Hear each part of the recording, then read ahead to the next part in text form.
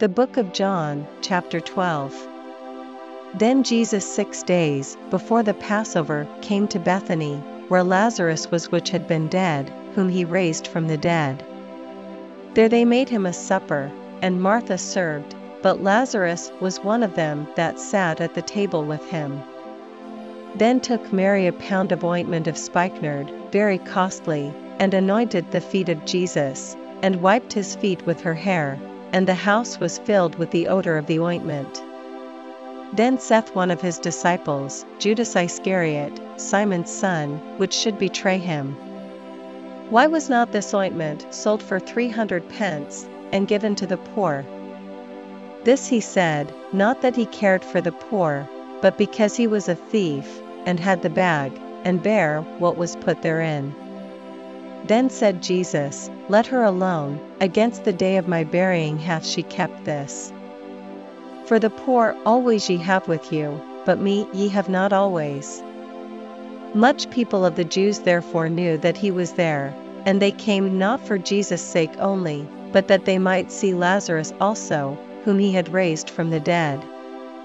But the chief priests consulted that they might put Lazarus also to death, because that by reason of him many of the Jews went away, and believed on Jesus. On the next day much people that were come to the feast, when they heard that Jesus was coming to Jerusalem, took branches of palm trees, and went forth to meet him, and cried, Hosanna, blessed is the King of Israel, that cometh in the name of the Lord. And Jesus, when he had found a young ass, sat thereon, as it is written, Fear not, daughter of Shaun, behold, thy king cometh, sitting on an ass's colt. These things understood not his disciples at the first, but when Jesus was glorified, then remembered they that these things were written of him, and that they had done these things unto him. The people therefore that was with him when he called Lazarus out of his grave, and raised him from the dead, bear record. For this cause the people also met him, for that they heard that he had done this miracle. The Pharisees therefore said among themselves, Perceive ye how ye prevail nothing? Behold, the world is gone after him. And there were certain Greeks among them that came up to worship at the feast. The same came therefore to Philip, which was of Bethsaida of Galilee, and desired him, saying, Sir, we would see Jesus. Philip cometh and telleth Andrew, and again Andrew and Philip tell Jesus. And Jesus answered them, saying, The hour is come, that the Son of Man should be glorified. Verily, verily, I say unto you, except a corn of wheat fall into the ground and die, it abideth alone, but if it die, it bringeth forth much fruit. He that loveth his life shall lose it, and he that hateth his life in this world shall keep it unto life eternal. If any man serve me, let him follow me, and where I am, there shall also my servant be. If any man serve me, him will my Father honor. Now is my soul troubled, and what shall I say? Father, save me from this hour, but for this cause came I unto this hour. Father, glorify thy name. Then came there a voice from heaven, saying, I have both glorified it, and will glorify it again. The people therefore, that stood by, and heard it, said that it thundered, others said, an angel spake to him. Jesus answered and said, This voice came not because of me, but for your sakes. Now is the judgment of this world, now shall the prince of this world be cast out. And I, if I be lifted up from the earth, will draw all men unto me. This he said, signifying what death he should die.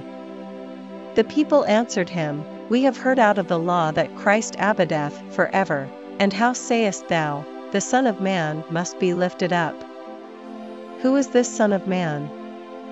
Then Jesus said unto them, Yet a little while is the light with you. Walk while ye have the light, lest darkness come upon you, for he that walketh in darkness knoweth not whither he goeth. While ye have light, believe in the light, that ye may be the children of light. These things spake Jesus, and departed, and did hide himself from them. But though he had done so many miracles before them, yet they believed not on him. That the saying of Esaias the prophet might be fulfilled, which he spake, Lord, who hath believed our report? And to whom hath the arm of the Lord been revealed? Therefore they could not believe, because that Esaias said again, He hath blinded their eyes, and hardened their heart, that they should not see with their eyes, nor understand with their heart, and be converted, and I should heal them. These things said Esaias, when he saw his glory, and spake of him. Nevertheless among the chief rulers also many believed on him, but because of the Pharisees they did not confess him, lest they should be put out of the synagogue. For they loved the praise of men more than the praise of God. Jesus cried and said, He that believeth on me, believeth not on me, but on him that sent me. And he that seeth me seeth him that sent me. I am come a light into the world, that whosoever believeth on me should not abide in darkness. And if any man hear my words, and believe not, I judge him not, for I came not to judge the world, but to save the world. He that rejecteth me, and receiveth not my words, hath one that judgeth him. The word that I have spoken, the same shall judge him in the last day.